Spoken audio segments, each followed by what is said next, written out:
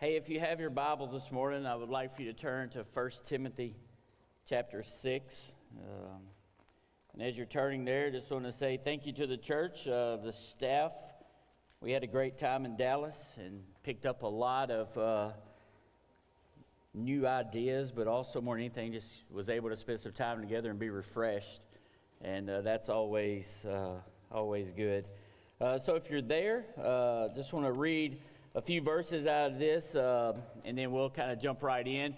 And we're wrapping up the series today, and today I have the privilege of preaching on economic chaos. And don't worry, I am not asking for your money today, so you can all take a deep breath, and we're just going to talk about what this world is coming to and things like that. So verse 6 says this, "Now godliness with contentment is great gain. For we brought nothing into this world, and it is certain we can carry nothing out. And having food and clothing, with these we shall be content." I would say we live in a country, though, where that's not the case. But those who desire to be rich fall into temptation and a snare, and into many foolish and harmful lusts, which drown men in destruction and perdition. There's a warning from Paul to Timothy. Keeps going, "For the love of money is a root of all kinds of evil, for which some have strayed from their faith in their greediness and pierced themselves through with many sorrows. But you, O man of God, flee these things and pursue righteousness, godliness, faith, love, patience, gentleness.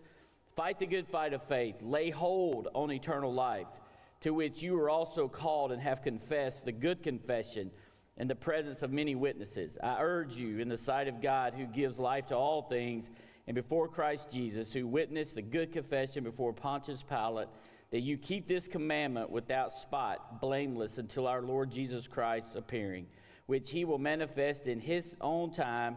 He who is the blessed and only sovereign, the King of kings and Lord of lords, who alone has immortality, dwelling in unapproachable light, whom no man has seen or can see, to whom be honor and everlasting power. Amen." Let's pray.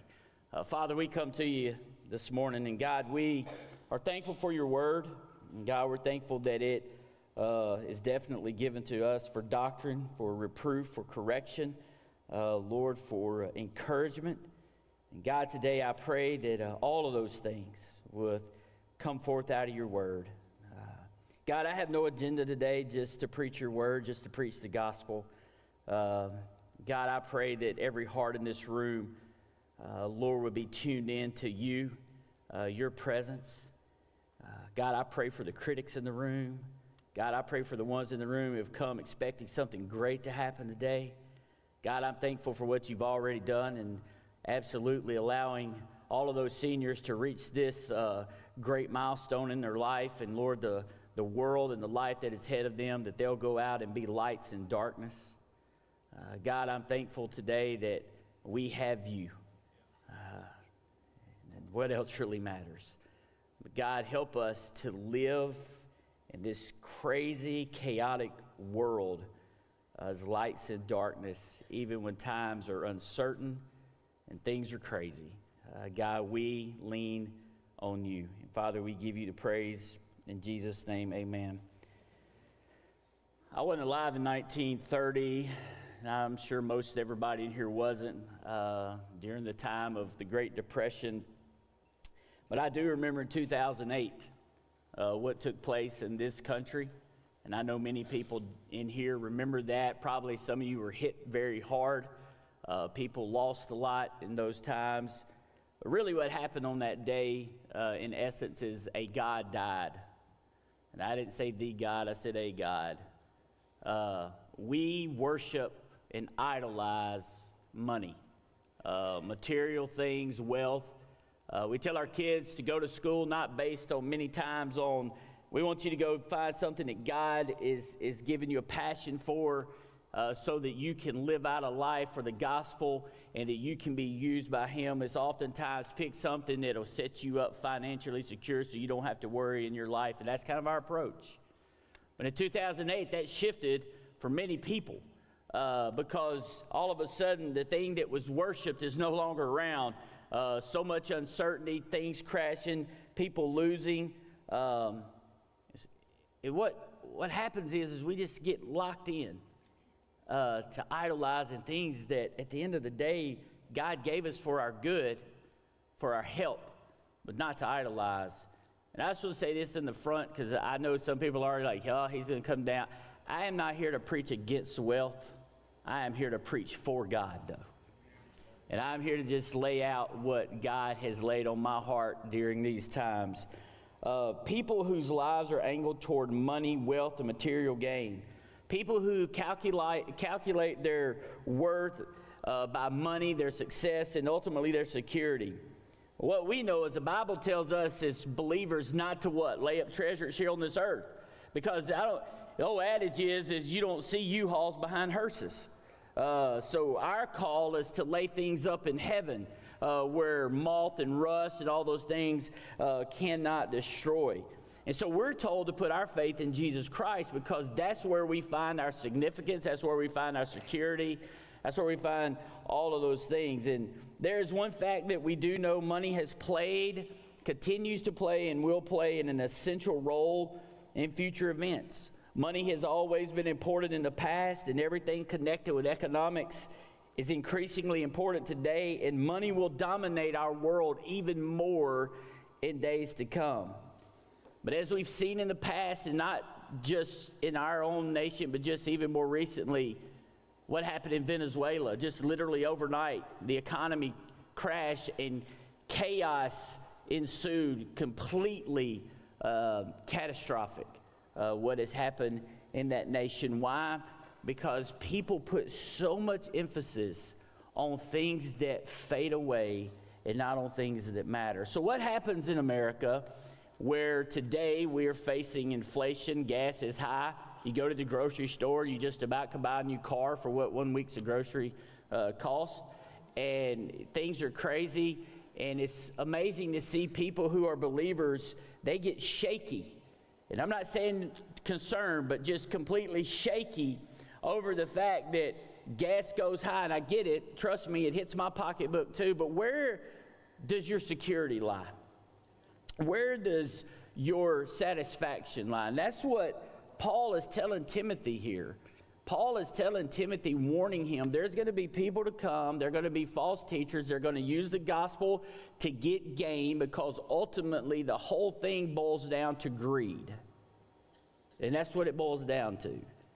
And we can sit all across this room and say, well, you know, that doesn't affect me. No, it affects all of us in essence. And so what I want to do today is I want to talk about three things about economic chaos. And we know that there's this system that's being put in place. And I'm not going to spend a lot of time on it. We know that there's the thought and the actually putting into practice a cashless society.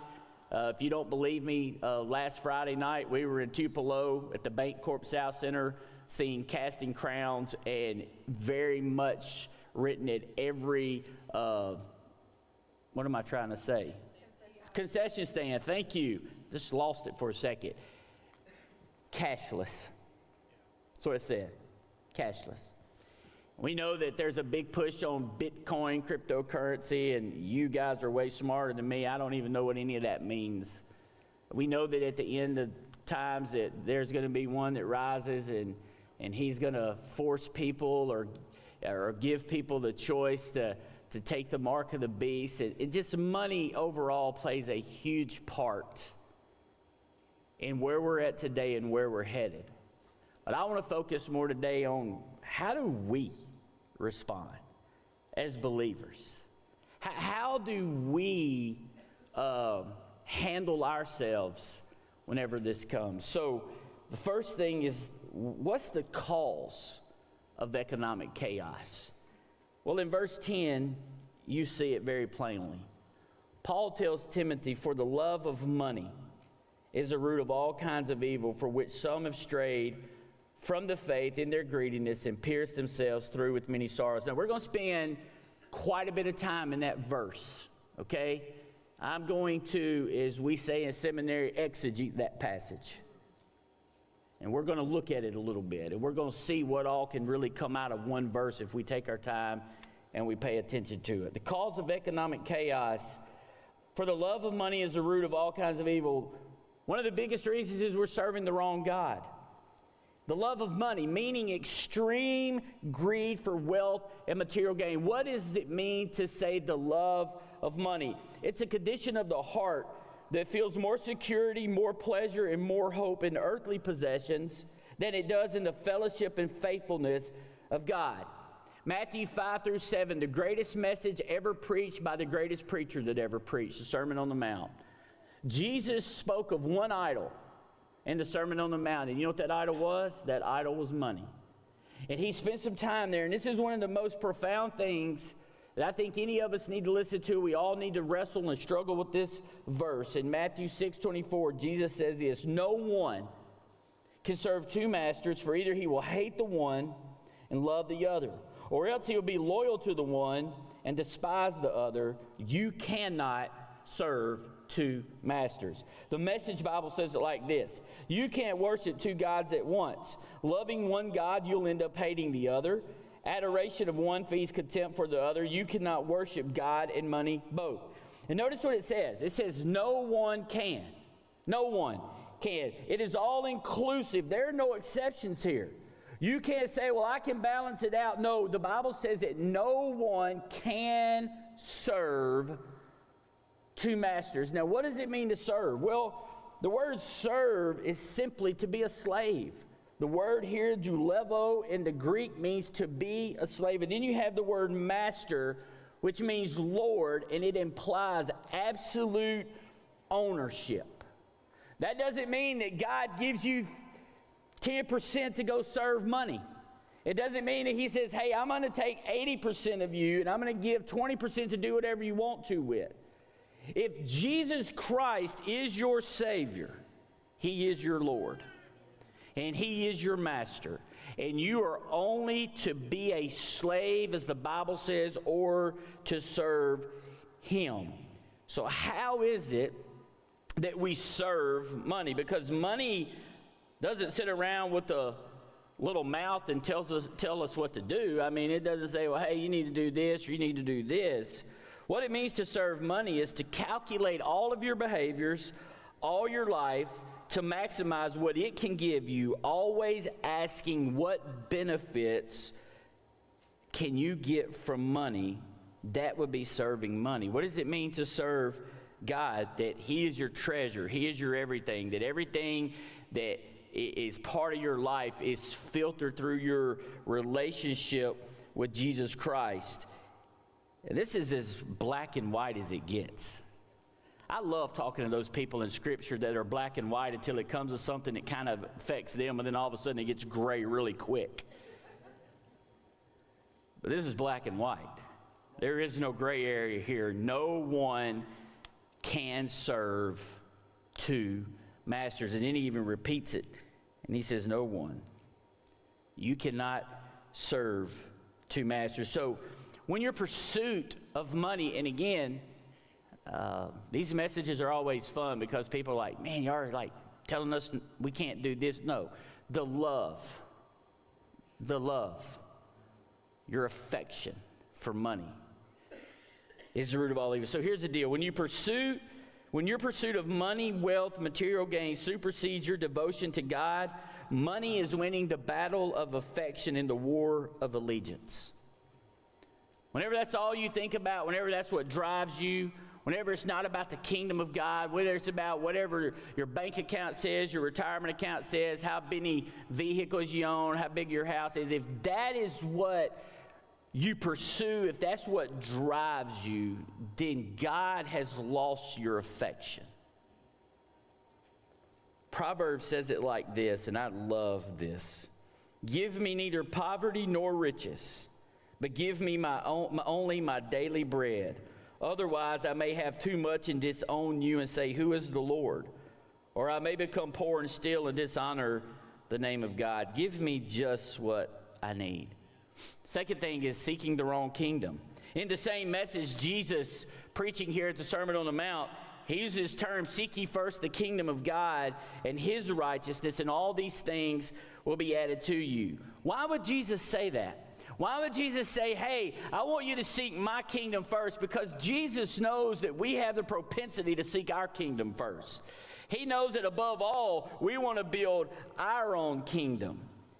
And I believe that God created in each of us the ability and the desire to build. Throughout history, we see it. We see great ability to build. We see all of these great places. You take the pyramids and you take just the structure and all the things it took to build something so massive. And I think throughout all of history, all of the great things that people have built. But we base everything on building. We build families, we build careers, we build relationships. It just goes on and on and on. We build, and I believe it's put in us to build. And for the most part, we're good at it. For the most part, we're really good at building what our passion is, building what really means a lot to us. And in this thought, every person desires to build their own kingdom. And I say that because social media is the My Kingdom platform. You can build your kingdom ever how you want it to look. You can make your life look so grand that people are jealous of you and envy you, and they look and they go, man, I just wish I had their life. And it's constantly about building a kingdom so many times, and we base it on how many people commented, how many people liked, how many followers, how many this, how many that. And it's because we have taken the way God wired us to build, and instead of seeking and building His kingdom, we spend a lot of time building our kingdom. And what the context of Matthew 6 there is that don't worry about your life. He says even He feeds the sparrows and the lilies of the field. They don't even worry. He's saying, hey, don't worry. Basically, in 2022 language, God's got this. And I'll tell you, this illustration happened while we were in Dallas. Davis and I were in our hotel room one night after we'd all got finished, and we were flipping through the channels, and a Word of Faith preacher came on. I won't say his name just in case some of y'all may like him. I don't know. I hope you don't, but hope you pray for him. I just told Davis, I said, stop. Let's see how long it takes him before he starts talking about wealth. And about 2 minutes in, he has butchered one of the most beautiful passages in all of the Gospels. Jesus taking the scroll of Isaiah in Luke 4:18, simply saying, the Spirit of the Lord is upon me, and He has anointed me to preach the gospel to the poor. And he went on, and the guy says this. He says, that verse doesn't mean salvation. And of course, immediately I wanted to bust the TV, but I didn't want Adrienne to get the cost on her credit card for my busting the TV. So I refrained, but I was like, wow. This is what he said. He said, there is no reason. Jesus came and Jesus died so that nobody on earth should have to be poor. There is no reason why anybody on earth should be poor. That was his message. Whatever you want, you ask God for it and He'll give it to you. And he's just pounding this passage and taking it out of context. And I said, Davis, let's just look and see what he's worth.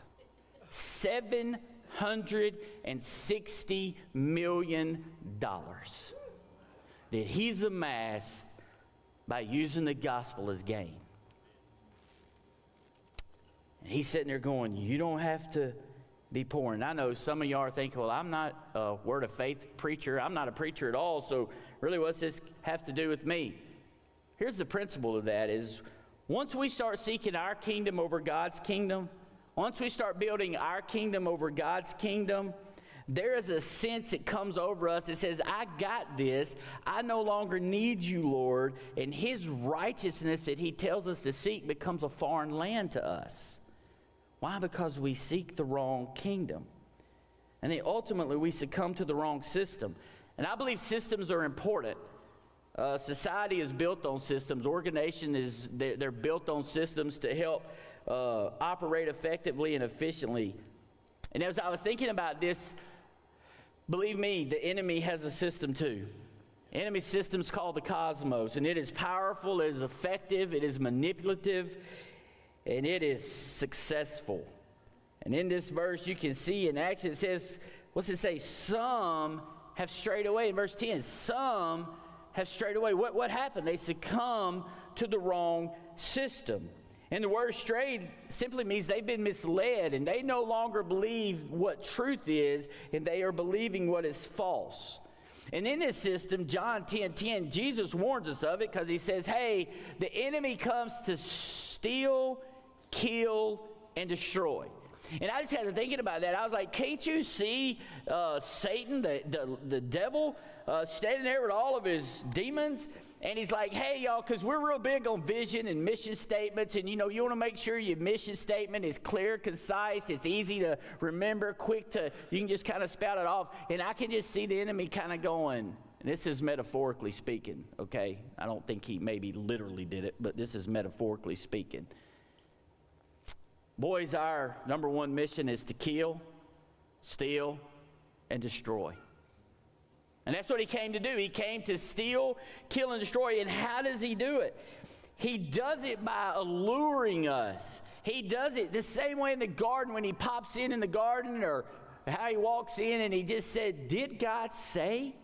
And he takes things that God has meant for our good and he allures us into making that an idol. That's what he does with money. He takes money that I believe that is for the good. We have to have it. We have to use it to pay bills, to eat, to do those things. And he allures us into thinking that we can build some kind of kingdom and that kingdom is where we find our identity. And that's the way he works. If you don't believe me, he jumped right in on Jesus. Matthew chapter 4.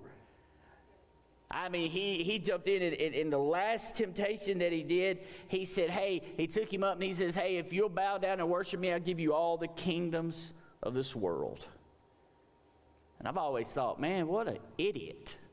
I mean, Jesus created all. It's already his. He's just letting you be in it for a season. But Jesus said, no. It's not what I'm going to do. And then I think about Ananias and Sapphira in Acts chapter 5.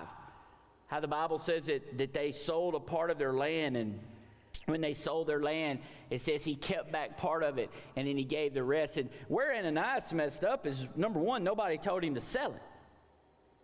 But number two, he kept back part of it, and he lied. Why? Because he had fallen to the wrong system. He had fallen into greed. He got to look, and he's like, man, I made a lot of money on that land. It started out, I was going to sell it and give it to the church, but I made a lot of money on it, so man, I'll just give the church this, and I'm going to keep this. And the thing is he's the one that made that decision. Because Peter asked him, he says, Ananias, why? Why did you lie to the Holy Spirit? Because when it was yours, nothing was wrong. But you've made the decision to lie. So we see how the enemy works his system. And I just want to say this. If we don't believe this is important, 38 parables in the Gospels, and Jesus speaks of money 16 times. And he seems to make it clear that here's the problem, not money, but the love of money is because it competes with our affection for God. It's the main competition over our hearts.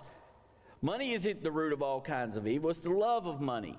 Money in itself is not bad. Money in itself is not good, but it holds the most potential to being a substitute for God. It is the chief competitor of our affection, our time, our life when it comes to the relationship with our Savior. And so the second thing is the effect of economic chaos. So if you serving the wrong God, if you are seeking the wrong kingdom, if you're succumbing to the wrong system, this is how it plays out. First thing is people become addicted to money. It's amazing that we'll talk about addiction on a lot of things. People addicted to drugs, people addicted to porn, people addicted to alcohol, people addicted to this. But when it comes to some of these type things, we kind of let it play. But here's the definition of addiction. It is the fact or condition of a being addicted to a particular substance, thing, or activity. Mark chapter 10, rich young ruler. He comes in, and I believe with all my heart, he was sincere as he could be. I believe he came in and he just simply said, I want eternal life. I want it. Man, what do I have to do to inherit it? Jesus, tell me, please tell me what I have to do. And Jesus looks at him and he says, man, I need you to sell everything that you have and give it to the poor and come and follow me. And the Bible even says that Jesus loved him.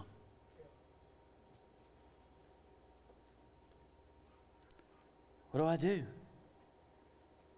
Sell everything I have so that I can inherit eternal life? Do I do that, or do I hold on to it? And the Bible says he walked away sorrowful. Now, I want you to think about this just for a moment. That has to be one of the most sobering, sad passages of Scripture in Mark's gospel. And don't take this the wrong way. Again, I'm not saying that this is wealth is bad. But what would it profit a man if he gained the whole world and lost his soul? This is exactly what happened to that young man in Mark chapter 10. It's exactly what's going on with many people in the 21st century. And those who desire, the Bible says in verse 9 of chapter 6 here, says, those who desire to be rich fall into temptation. They fall into a snare. They fall into a trap.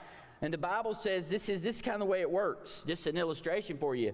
The constant desire for more and nicer and newer and better is like drinking seawater. If you're thirsty, you look at seawater and think, man, that would be good for me. You don't realize that seawater has a high concentration of salt, so the more you drink, the thirstier you become. The more you drink, the sooner you dehydrate. And if you keep drinking, you will get headaches, dry mouth, low blood pressure, rapid heartbeat. Then eventually you'll become delirious, go unconscious, and die. It's amazing. You see water and think, that's what I need. But as you drink it, unbeknownst to you, you are killing yourself.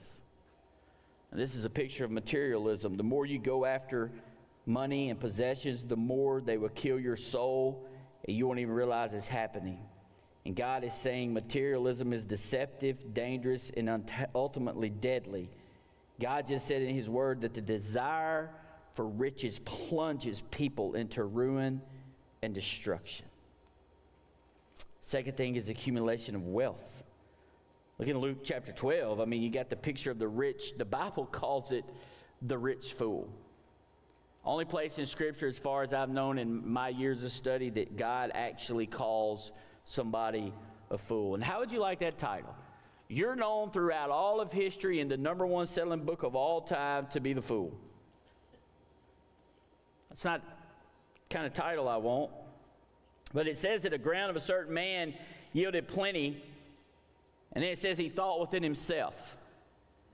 So it yielded plenty. The man was already wealthy. He thought within himself, what am I going to do? So he says, I'm going to tear down barns, and I'm going to build bigger barns.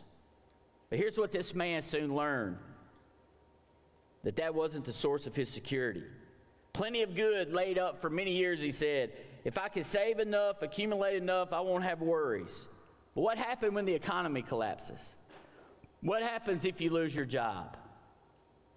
I've shared the story up here before about when I was in seminary and really not having any idea how we were going to pay for it. I'd actually dropped out for a little while.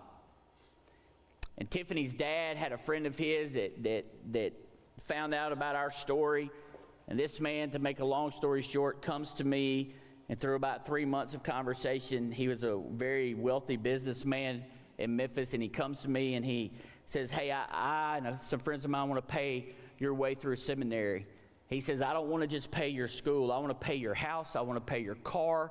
I want to pay your living for your family. He says, I want you to focus on seminary. And I was like, wow. And so we agreed to do that. And you know when this was? This was right smack dab in the middle of 2008.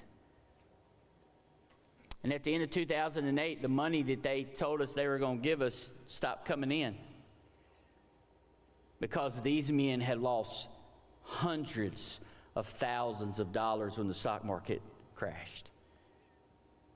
And I just remember feeling hopeless, because I'm like, God, I don't know what I'm going to do. And I remember calling the man that did it for me, and he told me, he said, Matthew, he said, don't put your trust in us. He said, man, we have great intentions and we want to help you. He said, but you got to put your trust in God, because he's the one that called you.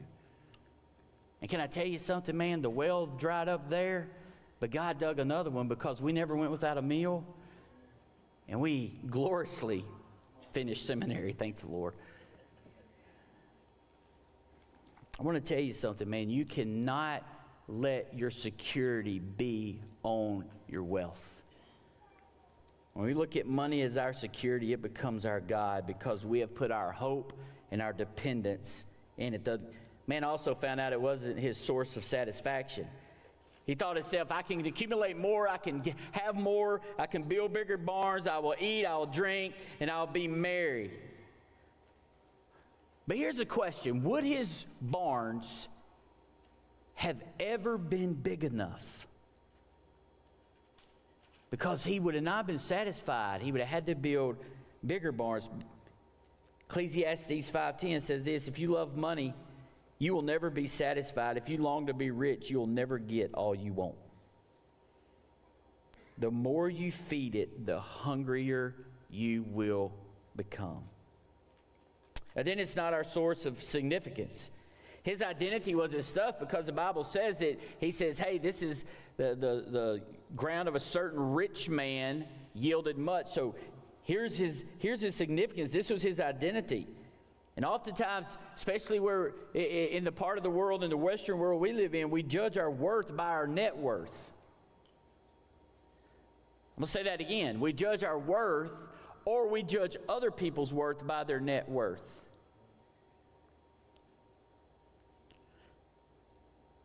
And I just want to say this. By man's standards, my grandfather was probably one of the poorest people in Fayette County. Aubrey Watkins. Retired from 2 jobs, never made over minimum wage. In his last days here on this earth, he carried garbage out at Fayette Academy. Never had much, but always had plenty. Never had money, but he fed more people in Fayette County than I guarantee the HUD ever fed. And when he died, the line from the graveyard to Somerville, we buried him on Henry Drive right off Feathers Chapel Road in a little cemetery at Marsh Chapel where most of my family's buried. And from that church all the way back to the courthouse in Somerville was his funeral procession. His identity was not in what he had, because he was just a little frail man.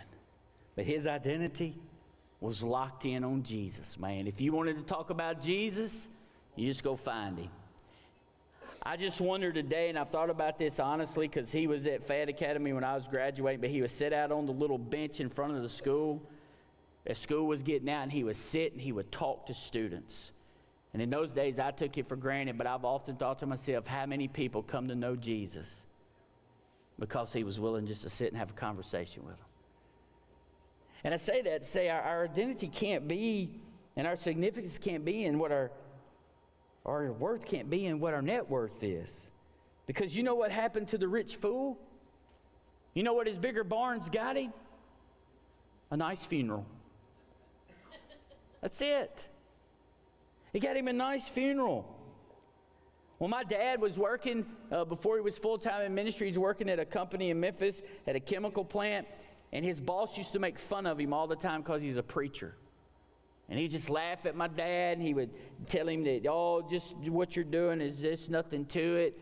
And my dad would turn down opportunities to be promoted because he wanted to serve Jesus, and he wanted to minister for Jesus and pastor and do those things. And the guy just made fun of him. And he told my dad, he says, man, I can't wait to retire. He says, I'm basically going to eat, drink, and be merry. And right after the guy retired, they called my dad and said, hey, can you do his funeral? The day that he walked out to his mailbox and pulled his first retirement check out, he fell dead 2 steps from his mailbox. And he has spent his whole life accumulating wealth instead of building the kingdom of God. John Tillotson, a Dutch theologian, says this: he who provides for this life but takes no care for eternity is wise for a moment, but a fool forever. And then we think about adoration. of the world? Why do we long for people's approval and adoration? Why do we spend so much time wondering what people care? I love what Dr. Adrian Rogers said. He said, it's about time we stop buying things we don't need with money we don't have to impress people we don't like. What a wise man. Why in the world would we choose to just continually want the adoration of man? And it all comes down to greed. It just comes down to that's the root of it. If you think about it, Judas sold Jesus for 30 pieces of silver.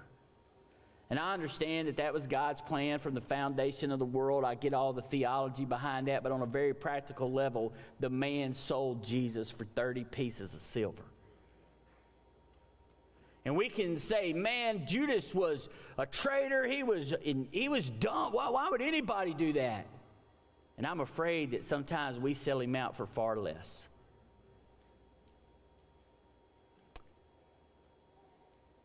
It's greed. And what we do know is this world is changing, and we are living in a time that we know is setting up for what we call the last days or the end times. And you can look. These ideas of chips and cashless society and all those things. For Christians, it should be exciting. You know what it's doing? It's pointing to one thing, and that's Christ's return. That's what it's pointing to. We should be excited that we've come to this place, that we've come this far. That is pointing to Him, and the driving force behind everything that the Antichrist is going to do. And I don't care where you sit on that, but the bottom line is that he's going to come, he's going to rule, and he's going to be there, and it's going to all be built around greed. It's going to all be built around money, and people are going to fall for it. But before that even happens, how do we respond? How do we as believers respond? And I'm going to get through this quick. Believers must live steadfast. We live unmovable. The Bible says right there in 10 that we lay hold on the things that are in this word. It is our greatest weapon. How do we do this? We live in the grace of God on the promises of God. I love what Paul said to the Corinthians in 2 Corinthians 8, 1 and 2. He says, we want you to know, brothers, about the grace of God that has been given among the churches of Macedonia. For in a severe test of affliction, their abundance of joy and their extreme poverty have overflowed in a wealth of generosity on their part. They were broke, hungry, and they were still given to the cause of Christ. And I've heard it my entire existence that the grace of God will not lead you where the grace of God can't keep you. And I know today that the reason we can stand steadfast is because of the grace of God.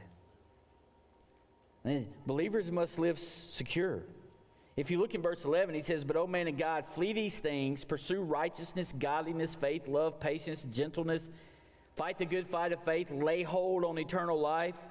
He's given us instructions on how to overcome this, to which you were also called and have confessed a good confession in the presence of many witnesses. Believers must live secure. Just let me ask you a question this morning. All across this room, is Jesus enough? I ask that question oftentimes because we treat him sometimes like he's not.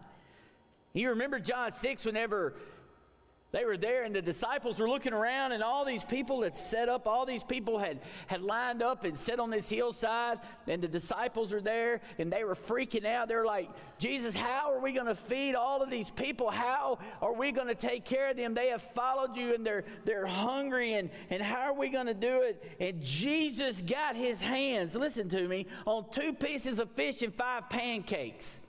Don't think it was a loaf of bread. It was a pancake's what it was. A poor man's lunch is what it's known as. But when it got in his hands, and it says he blessed it. See, I think what some of us need to do is just get in his hands. We just need to put everything we have in his hands.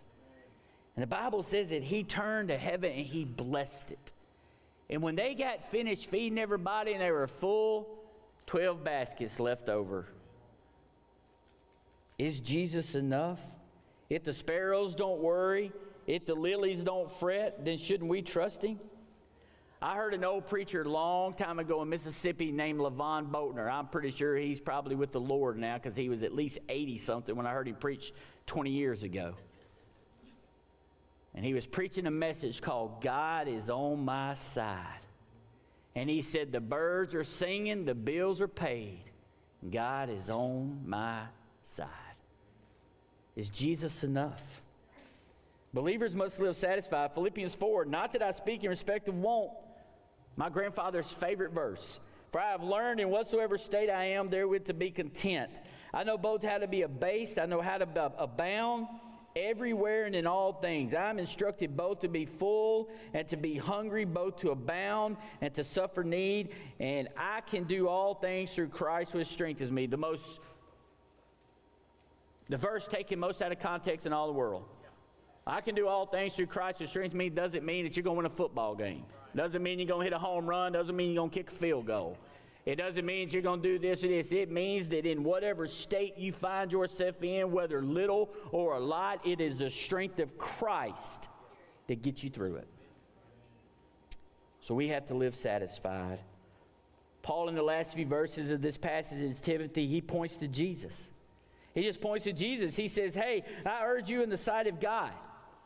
He's going, listen to me, Timothy. I urge you in the sight of God who gives life to all things. And before Christ Jesus, who witnessed the good confession before Pontius Pilate, that you keep this commandment without spot, blameless until our Lord Jesus Christ appearing, which he will manifest in his own time. He who is blessed and only sovereign, the King of kings and the Lord of lords. And I love verse 16. Who alone is immortality, dwelling in an unapproachable light, whom no man has seen or can see, to whom be honor and everlasting power. Can that person satisfy you? And that's the question. And here's the thing in closing. He intends to relocate the roots of our joy in his grace rather than our goods, in his mercy rather than our money, and in his worth rather than our wealth. And in closing today, as the worship team comes, I want to read an excerpt out of a book called God's at War. It's a book written by Kyle Idleman, and I read it many years ago when it first came out. And there's a chapter in that book called The God of Money. This is what it says. The God of money was almost irresistible. He spun tales of sports cars, luxury homes, and all the good things he was going to buy for us. Yes, we had heard the old refrain that money can't buy happiness, and we knew that. We had seen what it had done to people over and over. But we were going to be different. We would know how to use the money without letting it use us. We didn't want to buy happiness. We just wanted to rent a little pleasure. But somewhere it all went wrong. Somehow the God of money became a slave driver. He kept us running, following him, trying to keep him from getting away. We followed the green brick road until we longed to rest. We put our hope in what we might find at the end of the rainbow. We thought money would provide us with security, significance, and some measure of satisfaction. But strangely, even when we had money, we still felt.